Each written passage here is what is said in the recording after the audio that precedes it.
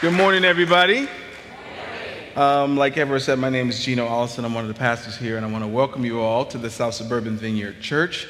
So glad to be here with you this morning. Also, a special welcome to those of you who might be visiting with us for the very first time or for the first time in a long time. It's good to have you with us. And as always, we are grateful for those of you who are watching us either live or later on demand through our streaming or watching us on Facebook. It's so glad to have you with us here virtually. Well, like Everett mentioned, I have the privilege this morning of continuing a teaching series that we started a couple weeks ago, a series that we're simply calling Jesus, the Gift That Keeps Giving. And so if you have been tracking with us, you know that we're entering week 4 of the Advent season. And Advent is a season observed by Christians all over the world. It's a time of expecting, waiting, and preparation for the celebration of the birth of Jesus at Christmas time. And if you've been here a number of years, you know that we pause each year and we travel through the Advent season together, focusing on the birth of Jesus because it's super important.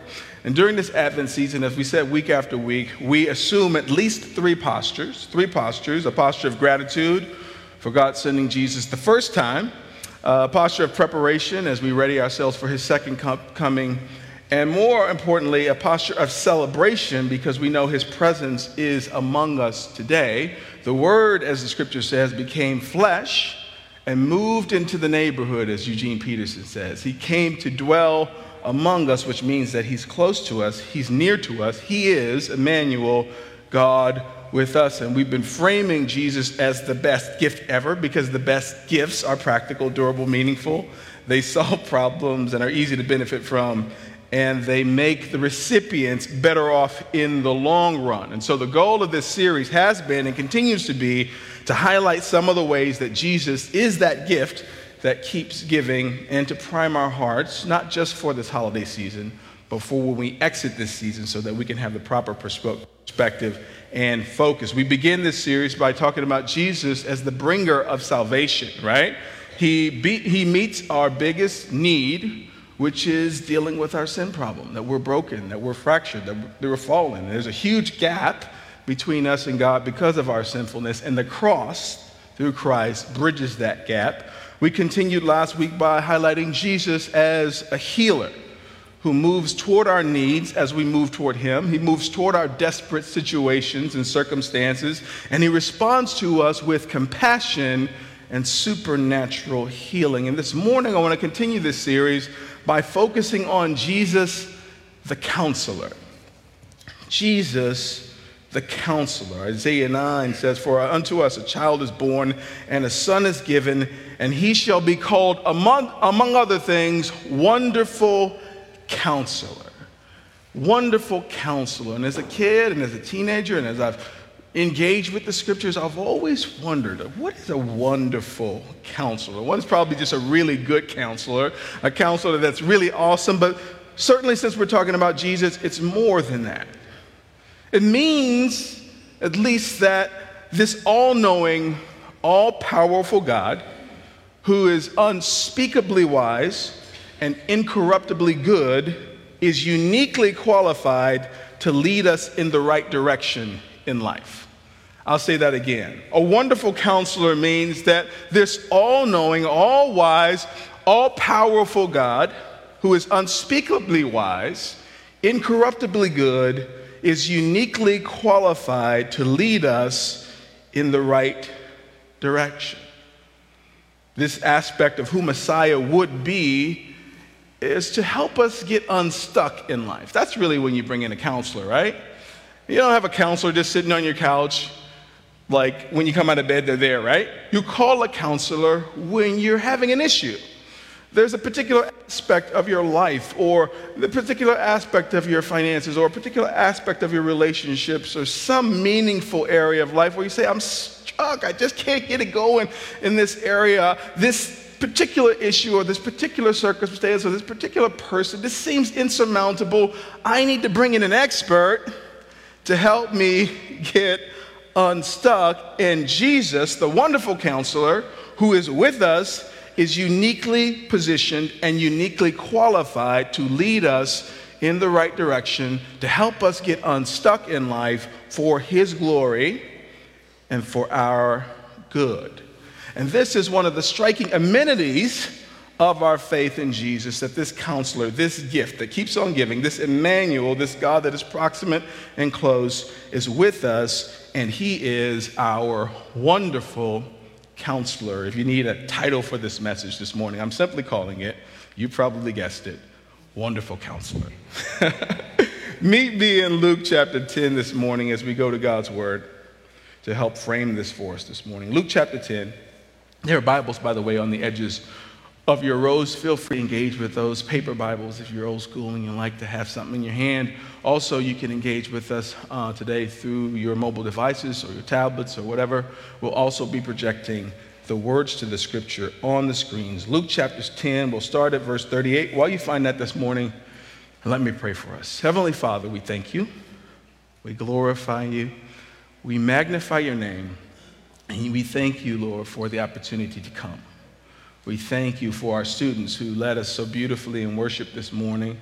We thank you, Lord, that even though this whole concept of worship means that we fill our hands to bring you a gift that hopefully you find pleasing, that you don't let us leave empty-handed. That as we empty our hands and empty our pockets in faithful worship to you, you fill our pockets again and you fill our hands yet again with your goodness and light. You fill us with your truth. And so, Lord, I pray that you would comfort us today, that you would counsel us today, that you would speak truth to us today, and may our hearts be soft landing spaces for your word, your truth. Move the preacher out of the way this morning so that your truth and light might shine through. We ask all these things in the strong name of Jesus, and all God's people said, amen. Luke chapter 10, I'm starting at verse 38. It reads this way. As Jesus and the disciples continued on their way to Jerusalem, they came to a certain village where a woman named Martha welcomed him into her home.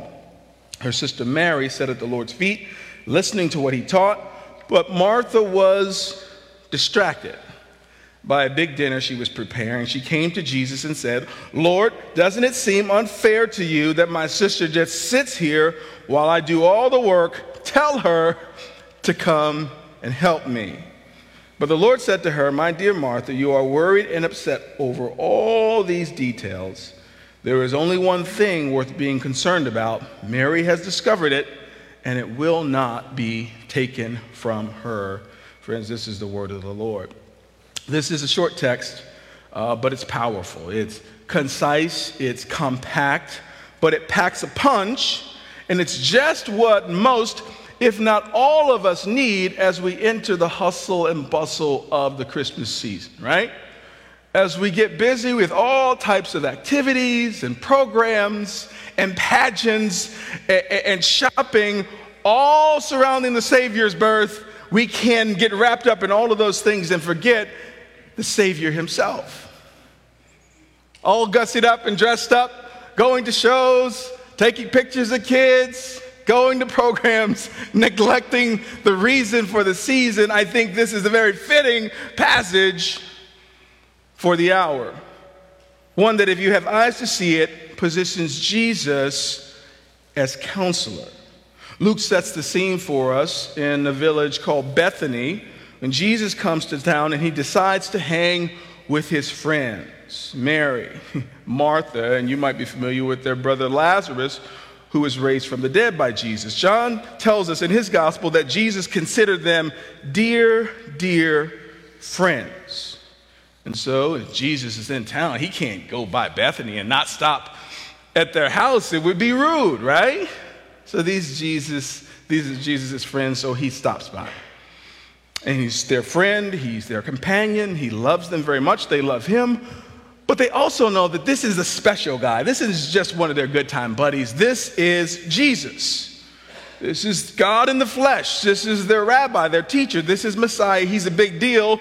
And when a big deal comes to your home, when somebody who's important comes to your house, when your spiritual boss comes to your house, they both try to be on what they might consider their best behavior.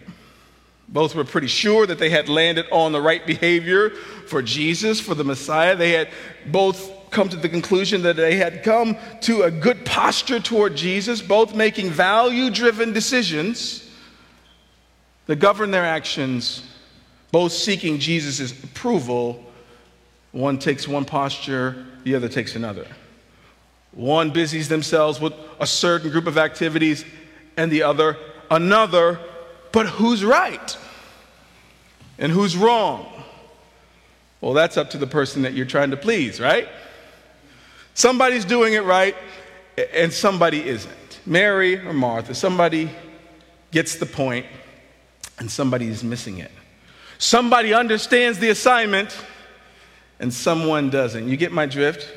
We'll see in this short passage, Jesus the counselor, Jesus the instructor, and there are at least 4 things that I want to tease out as we walk through this text today. The first thing we see in this text is that when Jesus came to visit, Mary sat at the Lord's feet. Mary sat at the Lord's feet. When she considered what it might be for her to be on her best behavior, she instinctively sat down at the Lord's feet and listened to him. To put it a different way, Mary shows her faithfulness and interest in Jesus by her attentiveness. Her attentiveness. Biblically speaking, there's a word that's often thrown around in Scripture. It's the word abide, or to abide, to wait, to remain, to dwell. And this isn't a passive word. This is actively being attentive, actively waiting, actively remaining, actively dwelling, actively listening. Now, one of my favorite podcasts is a podcast called Something You Should Know. And I listen to this podcast. One of the reasons I listen to this podcast is because I try to get smarter about at least one thing every day. I try to get smarter about one thing every day. I want to hear a story that unlocks an understanding for me, or I want to grab an illustration or something that I can use as the person who regularly preaches. So I have this gallery of podcasts that I listen to, and one of them is Something You Should Know. And on this one particular podcast, this person was talking about how the best humans interact with other people. What I mean by that, the people who are most likable, the people who have the best relationships, the people who people love to see them coming. She said one of the defining characteristics of people that people love to see coming are that they're great listeners. They are fantastic listeners. And the person who was talking on this podcast said everybody should strive to not just be good listeners, but they should strive to be what he called loud listeners. Now, some of you all are just loud. He wasn't suggesting that we be loud. He was suggesting that we be loud listeners. And I try to be a loud listener. And a loud listener is engaged the whole time. And while you're talking, they go, yeah. Okay, yeah. They might even be repeating things back to you just to make sure they got it and to signal to you that they're tracking with you. Yeah, okay, so she brought the potato salad. Oh, no, she brought the green. Okay, and so we're talking back. I'm listening. I'm trying not to be rude or interrupt you, but I'm actively listening, and I'm listening loud. He said that we should be so intently listening when we're engaging other people that we're actually burning calories. He said a good listener is so engaged and so active that they are burning calories. And this is a good picture of what this active abiding looks like. If I were to imagine Mary at the feet of Jesus, she's not reclining, scrolling on her phone, catching every 6th word that Jesus is saying. She is actively listening. And then she felt comfortable. She might be listening loud. Jesus, yeah, you're teaching right now, okay? She's actively listening. She is abiding. And it takes discipline to sit and to abide. It takes hope in the object of your attention, trust, a measure of faith. It takes understanding that this person has something that we need to hear. We don't stay put in places where we don't feel safe. We don't abide where we don't feel comfortable. This is an active reality. And Mary's posture is worth paying attention to because it is that active willful abiding, staying connected to Jesus, that's going to make all the difference in the world. I love what Jesus says in John chapter 15, verse 4. He says, "Remain in me, and I will remain in you. For a branch cannot produce fruit if it's severed from the vine. And you cannot be fruitful unless you remain in me." He continues, verse 5. "Yes, I am the vine, you are the branches. Those who remain in me and I in them will produce" what? "Much fruit.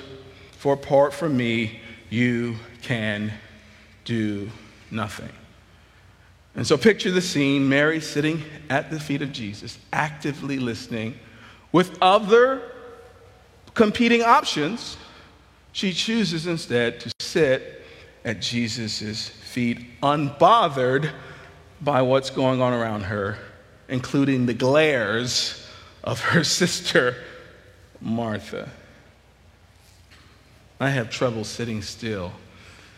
Do you? I have trouble abiding. I'm a professional Christian, and I have trouble sitting still at the feet of Jesus, but not Mary. Mary sat at the feet of Jesus. Second thing we see in this text brings us to our second character in this text, and that is our dear sister Martha. If Mary shows her attentiveness to Jesus, her interest in him by sitting at his feet, Martha shows her faithfulness and interest in Jesus by service and activity.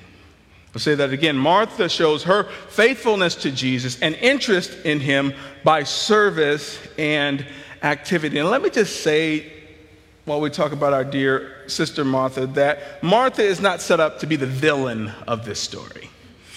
So in your mind's eye, just erase the horns from her head, because service and activity are vital aspects of faithful Christian service. I just want to say that out loud. Martha's not the villain here, but she needs a little help. She's not the villain because somebody's got to cook the food. Somebody's got to tend to the guests. Somebody's got to clean the house. And it's also true that Jesus probably didn't text them a few hours ahead and says, "Hey, our ETA is about 2 hours." Giving a person with Martha's personality some opportunity, right, to get the stuff ready, to get the house ready, get the food ready. It's likely the case that in the first century, people they popped in. They just came by. We saw a couple weeks ago that Jesus invited himself to Zacchaeus' house, and so he might be prone to the pop in. But Martha's not the villain here. Oh, but we should pay attention to those pop-in visits by Jesus, because they can catch you off guard and force you to immediately and urgently toward the tasks that you feel are most important. I'll say that again. Pay attention to the pop-ins by Jesus, because it can alert you to what you naturally start doing. It can alert you to what you naturally tend to first, and it could display in a way that you can't see when you have lots of time to prepare. It can help you see and therefore attend to the priorities of your heart and soul. Jesus pops in. And when somebody pops in on you, see him in the driveway, you don't go upstairs and start straightening the master bedroom, do you? You need to get that living room clean and that guest bathroom. All the stuff can go in every other room. You just need the living room and that bathroom right off the living room. Am I right? In the same way, when Jesus pops in on us, we tend to what we think is most important. And all of a sudden, Jesus pops in. Mary's instincts cause her to go sit cross-legged at the feet of Jesus. But Martha's instinct sends her running to the kitchen, running to the broom closet to get the duster, running to take that fish out of the refrigerator real quick. Their instincts, send them in different directions. And she ends up doing rather than abiding. With the best of intentions, with the clearest of conscience, Mary is unbothered and at peace, while Martha is totally bothered, and dare I say it, she might be even anxious. Verse 40 says, but Martha was distracted by the big dinner she was preparing. She came to Jesus and said, Lord, doesn't it seem unfair to you that my sister just sits here while I do all the work? Tell her to get off of her butt and come and help me out. Now, as a recovering control freak with a couple of hours sober,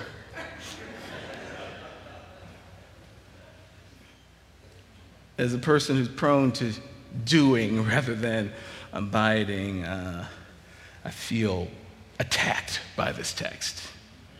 I feel confronted by this. It's not hard for me to see myself in this text, and I'm not talking about our dear sister Mary, I'm talking about sister girl Martha, right?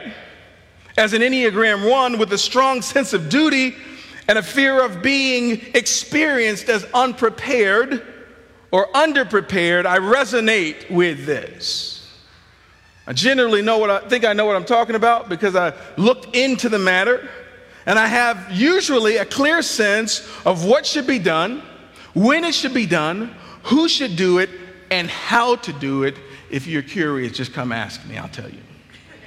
As one author said, Enneagram 1, see the world this way. There's two ways to do something, their way or the wrong way. You can do it their way, or you can do it the wrong way.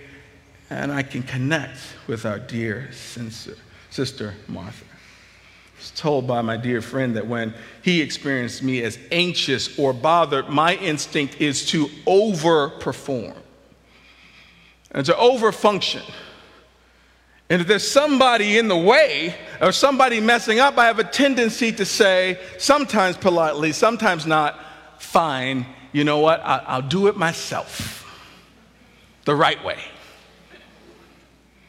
Now this is fine, I guess, if you're living in a cage by yourself, but imagine if you're married to somebody, amen. Or if you have children, it gets more complicated. Or if you, lead a church, it might even get more complicated. But I wrestle with this, and it seems true and rings true, and it confronts me because I recognize the confidence that Martha had in her rightness. Now, if we read the whole story here, it didn't take but 4 or 5 verses. We read the whole story. We know she's not right. But we also take note of how certain she was that she was right. And she brings the matter to Jesus, sure that Jesus will straighten her sister out. And in coming to Jesus, she gets more than what she bargains for. She says to the Lord confidently, Lord, doesn't it seem unfair to you? I like how she put it, that my sister just sits here while I do all the work. Tell her to come and help me. Now notice how she words this question. Notice how she frames it. She didn't say, Jesus, help us out here. Which one of us is wrong? Which one of us isn't seeing this right? There's no humble curiosity. She hadn't considered that maybe she's the problem. She hadn't considered the possibility, and what we know is the fact that she's doing too much. She brings the matter to Jesus with certainty, and she's doing too much. Why? Because she was distracted. And when you're distracted, you can't see things clearly. You can't see yourself clearly. You can't see other people clearly. You can't see the circumstance clearly. She's focused on one thing while missing the other. She was distracted. And because she was distracted, she saw just a tiny bit of the picture, formed a certain conclusion, and tried to bring Jesus into the matter to be on her side. Now, some of us have done this, right? I remember early in our church planting experience, which tends to weigh heavily on a marriage, even a good one. My wife and I were at each other's necks, and we just, we need some help. My wife said, we need to talk to somebody. I said, woman, you got me. We're talking right now. Just do what I tell you. You should be all right. She said, no, we need to talk to Steve and Cindy. Steve and Cindy, the former founding pastors of the Evanston Vineyard. Wise people, wonderful people. I said, yeah, Steve and Cindy. Basically, you need to hear what I'm saying. You need to hear them say it. So let's get Steve and Cindy on the phone so that they can straighten you out, First Lady. We sit down with Steve and Cindy, and do you know, they didn't say one word to her. All of their correction was aimed at me. And I felt like we need a second opinion. We need a second. Steve's not wise anymore. What happened? She was certain that she had seen it correctly, but she couldn't see the full picture because she was distracted. And she essentially asked the Lord two questions. Lord, which one of us is wrong, and why is it Mary? She didn't ask the right question. She didn't ask the right question, but she did ask the right person. She didn't ask the right question, but she did ask the right person. This is why we say, come to Jesus, weak, weary, and tired. Come to Jesus if you're a fool, if you're acting a fool, if you're whatever. Don't wait to get fixed up before you come to Jesus. You'll never come to him. Just come to him. He can sort through it. He can figure it out. He can meet you in your foolishness, in your rebellion, in your intoxication, in your pursuit of everything other than him. Still come to him, because you might not ask the question the right way. You might not have the right posture. You may not know what you need to know to get yourself unstuck, but the best thing that you can do is bring it to him anyway. Wonderful counselor. She brings the matter to Jesus, and Jesus brings his counsel. Jesus brings his counsel. I'll tell you, we're in the thick of this series where, this season where people who don't typically move toward church and faith and the spiritual life in Jesus, they move toward him. And we have this unique opportunity to facilitate encounter, because all they got to do is get in his presence, and that's how it starts. Now, there's more to it. That's not how it ends. But I know if they can just get in the building, if they can just get in his presence, he can begin to straighten things out for them, because when she brings the matter to Jesus, Jesus brings counsel. Not just counsel, but wonderful counsel. Martha's about to find out that she's way off. She's super confident, but she's about to find out that she's way off. I saw this meme this week. Will you put that up? That picture. So this is a picture of Kermit the Frog looking really like bewildered. And the text says, when you're taking a test and everyone starts using a ruler, but you thought the answer was Abraham Lincoln. They're taking a math test, you thought it was a history test, and you're all of a sudden faced with the reality that something is very, very, very off. And this is what happens often when we come to Jesus. Jesus' wise counsel is about to be experienced by her, and if she lets it, it could change her life. And because we're reading this, we can hear that wise counsel, apply it to our lives, and if we're faithful and attentive, actively listening, it can change our life as well. Because a counselor brings specific life change information to help you get what? To get unstuck. She's clearly stuck. Jesus is in her house. And if she's tripping when Jesus is in her house, there's no hope for her when he leaves. She's stuck. She needs help. She needs counsel, and Jesus delivers it. And Jesus is my hero because I just love how smooth he is.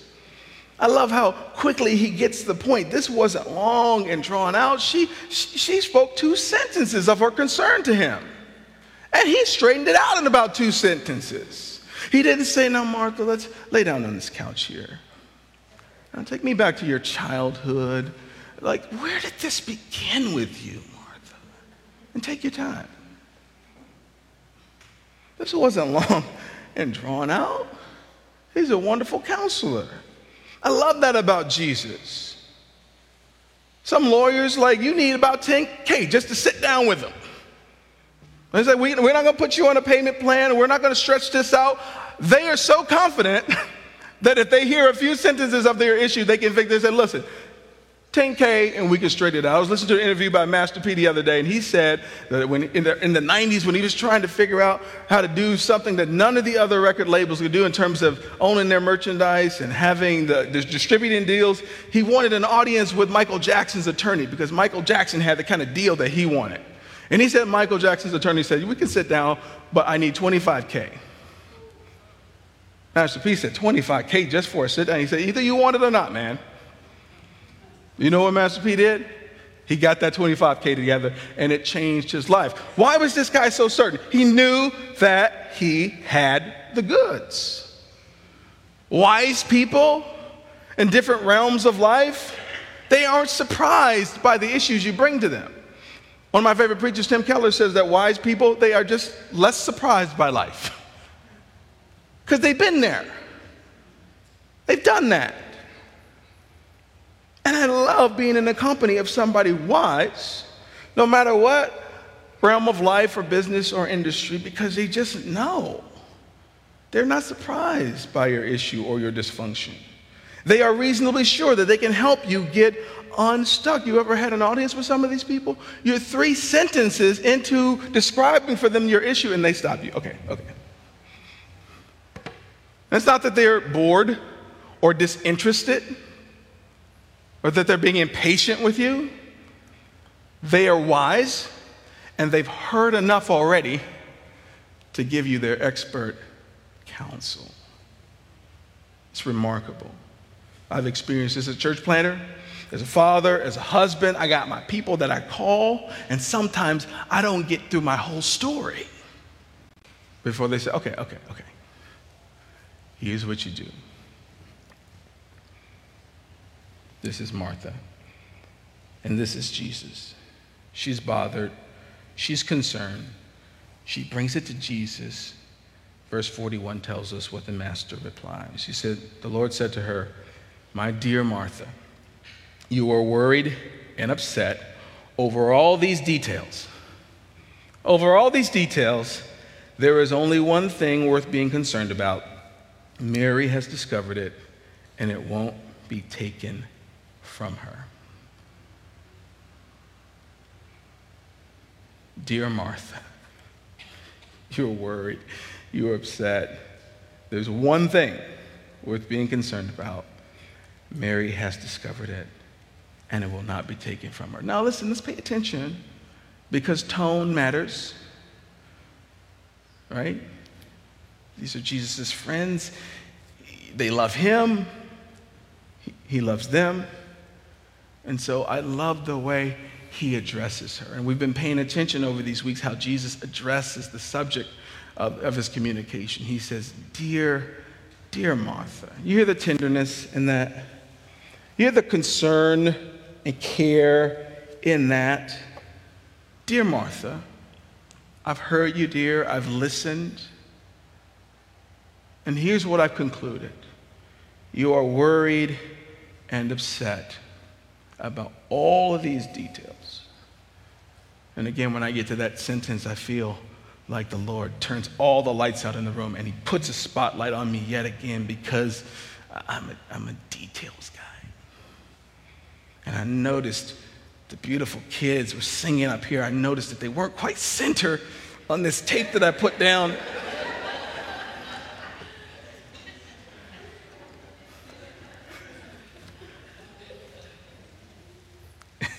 Just heard the Lord speak to me. Gino. Like, the tape is blue. It's blue. I put it blue so they can.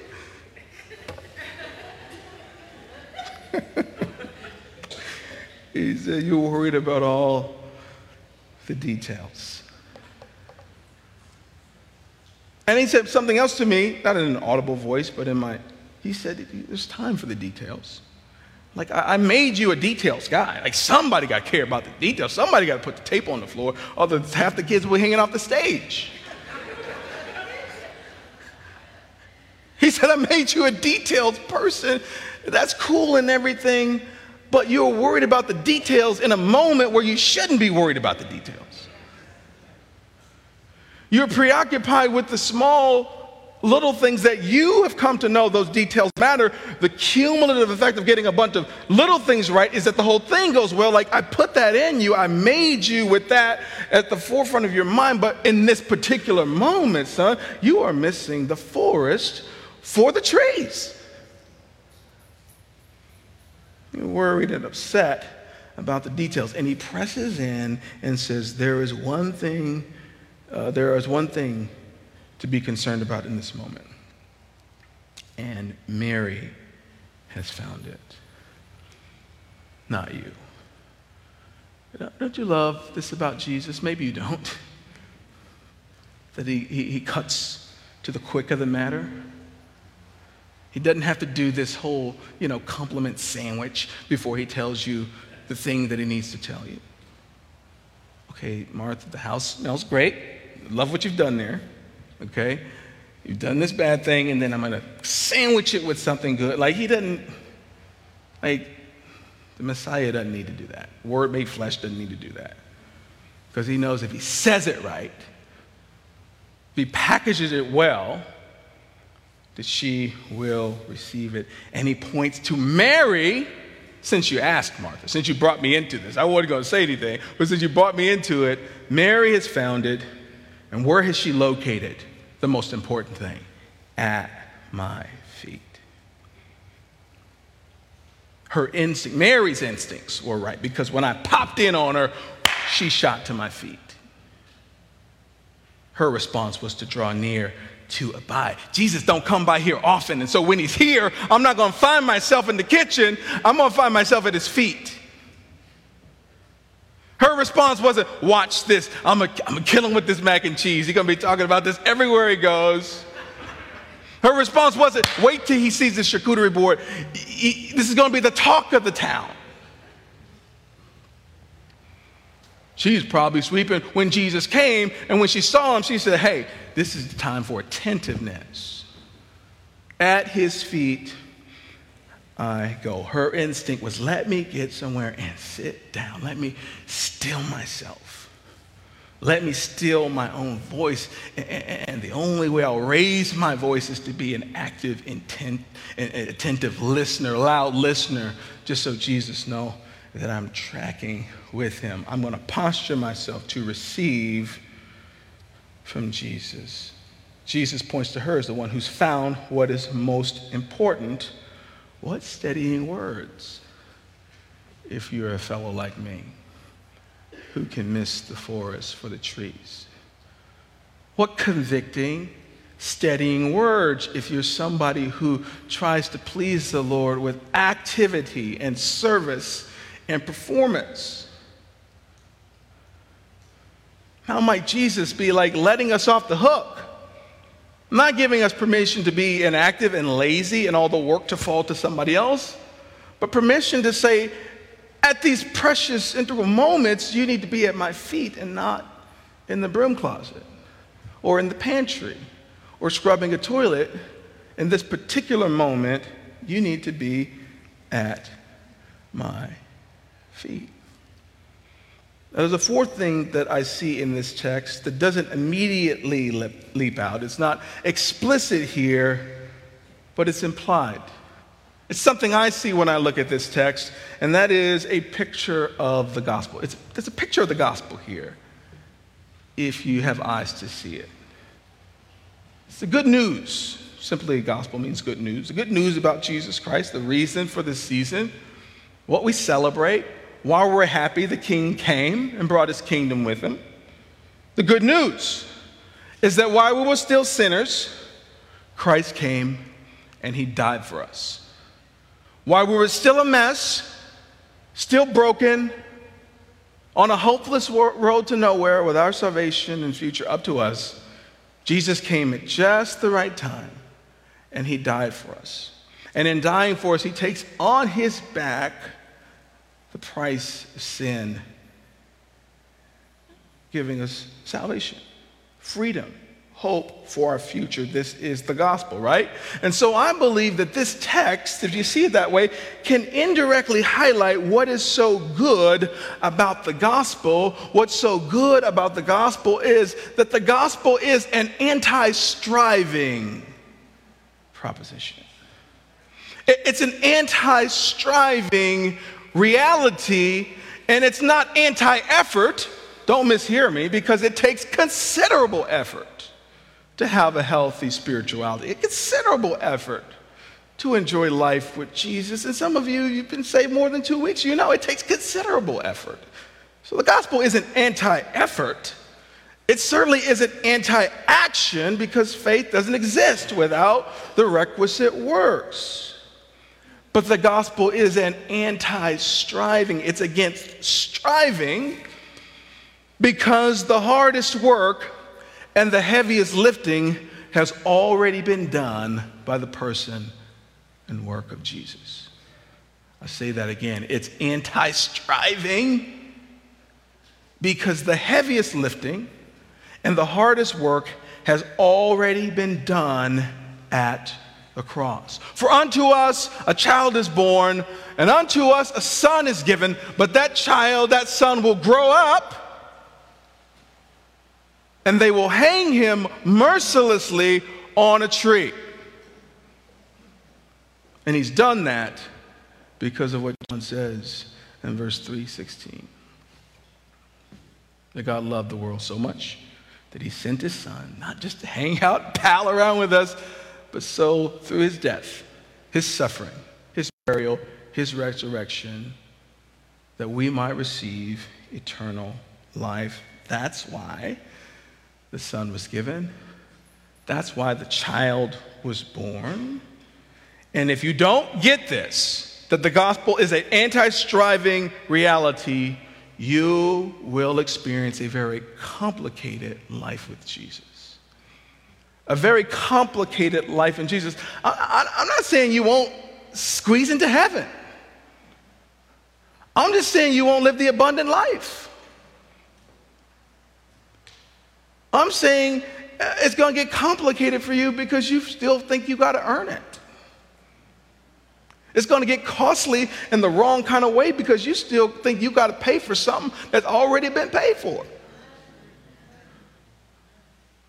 If you don't embrace the gospel as an anti-striving and a pro-abiding reality, life with Jesus gets real hard. Harder than it has to be. Gets more expensive than it has to be, and more complicated than it has to be. You don't enjoy it. There's no joy in your salvation. One of my favorite preachers gave a great illustration of the gospel. He put it this way. Imagine there's two teams that make the Super Bowl one year. Team one, 16-1 in the regular season, and undefeated in this present year, right? Swept through the regular season, swept through the playoffs last year, and they had a decisive victory in last year's Super Bowl, and they've done essentially the same thing. They're the greatest team in the NFL in this particular year. The other team lost every game last season. This is hitting a little close to home, and was the laughingstock of the entire league, but in a complete reversal of fortune. This year, they are having an amazing season. They are surprising even themselves. They win 15 of their 7 games. They stumble through these wins in the playoffs, and they make it, surprisingly, to the Super Bowl. Now, these are two teams, two very different stories. Which team, this preacher asked, is going to have the better Super Bowl experience? You probably got your opinion, but he says the underdogs will. The underdogs are going to have the best experience. They're going to enjoy it more because they know they've won before they play one down of football in the big game. They're legends already. Their hometown is abuzz with pride and excitement. Social media is lit up as people talk with pride about their team. Their merchandise is flying off the stores. The manufacturers can scarcely keep up. Nobody who knows and cares about sports can mention this year without their names coming up, win or lose. There's this beautiful Cinderella story in the media. The whole country is talking about them, and even the third string kicker will never buy his own beer in any bar in America, because regardless of how they do in that game, they're legends already. The other team, last year's champs, they've got everything to lose. If they win, they were supposed to win. If they lose, they're bums and they can't show their faces around town. They're not relaxed entering the big game. They can't let their hair down and enjoy the moment. They can't be loose and enjoy it.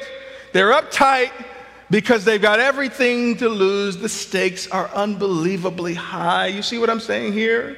And those of us who are naturally Marthas, present company included, strivers, doers, those who are wired to do and perform and overperform rather than faithfully abiding, we've got so much to lose. Chief among them, our reputation. We can be religious. And religion simply caring more about what matters to people than you care about what matters to God. The best of intentions and the purest of motives, we strivers, we doers struggle to see the gospel in this way, Jesus in this way, ourselves in this way, and the counselor's best advice to us, in a word, chill. It's chill. In a different word, abide. Rest. Not swinging in a hammock rest, but that active, abiding rest. The counselor, the wonderful counselor, all-knowing, all-wise, incorruptibly good, super concerned about his glory, but also our human flourishing. He says to us, to help us, relax. Because the gospel is a no striving proposition. Now listen, we are who we are. We've come to think how we think because of how we are wired and how we've been socialized. That's the reality. And some of us, as we take inventory here and as we wrestle through how we need to get to the place of abiding rather than performing, we have to reckon with who we are, who we've become, and how we've become it. And when I comb through how I came to be a person who is, rather than enjoying the kids singing, I'm just looking at this blue tape. Just scooch over just a little bit. How did it come to be that way? I think about my upbringing. I think about my socialization. I think about where I'm situated as a chocolate preacher in a white movement. And you don't have to be black for long before some well-meaning black person drapes an arm around your shoulder and says, listen, son, if you're going to go far in this world, you got to be twice as good as them. If you're going to stand out in this world, you're going to be success. The deck's stacked against you. You got to be twice as good. You got to be early. You got to do this, you got to do this. And they're loading you up with what they believe is equipment to help you, but in some ways you internalize some of these things and you scrape and drag those things into the spiritual life, into life with Jesus. And some of you, if I were to pass the microphone, you would tell a story of how you picked this up here and picked that up there and came to see yourself this way and came to see the world this way, and you've drug all those things into life with Jesus, and you're running around trying to earn something, running around trying to be something, running around trying to be seen or experienced in a certain way, and you've neglected the lover of your soul. His opinion of you, his prescription about how you're supposed to show up in the world. And when you describe your Christian life, you're not describing joy in your salvation, a vibrant spirituality. You're tired. You're worn out. You're burnt out on what? Religion and Christian service and trying to look the part. But what does Jesus say to people who are tired and burnt out and worn out on religion? What does he say? Anybody know? Come to me. That's his counsel. He's saying this in an indirect way to Martha, come to me. You see where Mary's sitting? Come bring your hips right next to her. Put a pizza in the oven. If you got a fetus, put a pizza in the oven, but get down here at the feet, right? Come to me. My worship team, you guys can make your way back as I land the plane here. Now, there's a number of Marys in the house. You've already figured this out. You're being helped along in your spiritual life by your natural wiring to put first things first and not to be overly distracted by the details. You're okay. This was just affirmation for you. But for the Marthas in the room, the wonderful counselor is in your presence. And he's pressing back against your instincts to perform, to do, to run yourself ragged with things that might not be important, but might be important, but they're certainly not the most. They're not the most important. And you haven't come to a healthy understanding that when you can abide properly and get what you need from Jesus, the wonderful counselor, it's going to inform and impact how you show up in all the other realms of your life. And how often are we neglecting time with Jesus because of our work, or because of our family, or because of our Christian service? In my particular case, my professional Christian service. Somebody pays me money to do this. And in all those realms of life, when I haven't sufficiently abided, all those other realms of life, they don't work quite like they should. My relationships don't quite hit right. That vocational life don't quite satisfy right? All these different pockets of life, they just don't feel right. And previously you thought, you know what I need to do? I need to spend more time there. I need to dig in here. And the wonderful counselor says to you today, why don't you come talk to me about it? Just spend a little time at my feet. Because life with me is a no striving reality. All this from the wonderful counselor, that gift that keeps giving. And so who among us today needs to come to Jesus' feet? Who among us is a natural striver, a natural doer to our own spiritual, relational, emotional detriment? Jesus says, come to me, all who are weary and who carry heavy burdens, and I will what? Give you rest. Take my yoke upon you. There's still work to do. There's still some burden, some effort. But my burden, Jesus says, is light in comparison because I'm going to carry it with you. I'm going to go with you. And he's the strong ox that's yoked to us to do the work that he's put us here to do. Jesus says, come to me. Nothing deeper than that, nothing more profound. Jesus says, come. And so as we worship the Lord with a final song, what you need to wrestle with is where you sit with us. What's your posture before the Lord? What is the immediate step that you need to take in order to find yourself at his feet and not running around focused on the lesser things? Would you stand with me if you can? Let me pray. Father in heaven, we bless your name. You've called us to sit at your feet, to abide, And it doesn't make natural sense that resting will help me accomplish all these things that I need to accomplish. It doesn't make natural sense that if I give you this time, you'll help me straighten out all this stuff that seems insurmountable. So, Lord, I pray that you would release the gift of faith in this place today, that we might trust you just enough to bring the matter to you, to abide, to rest, to trust you. May we sit at your feet.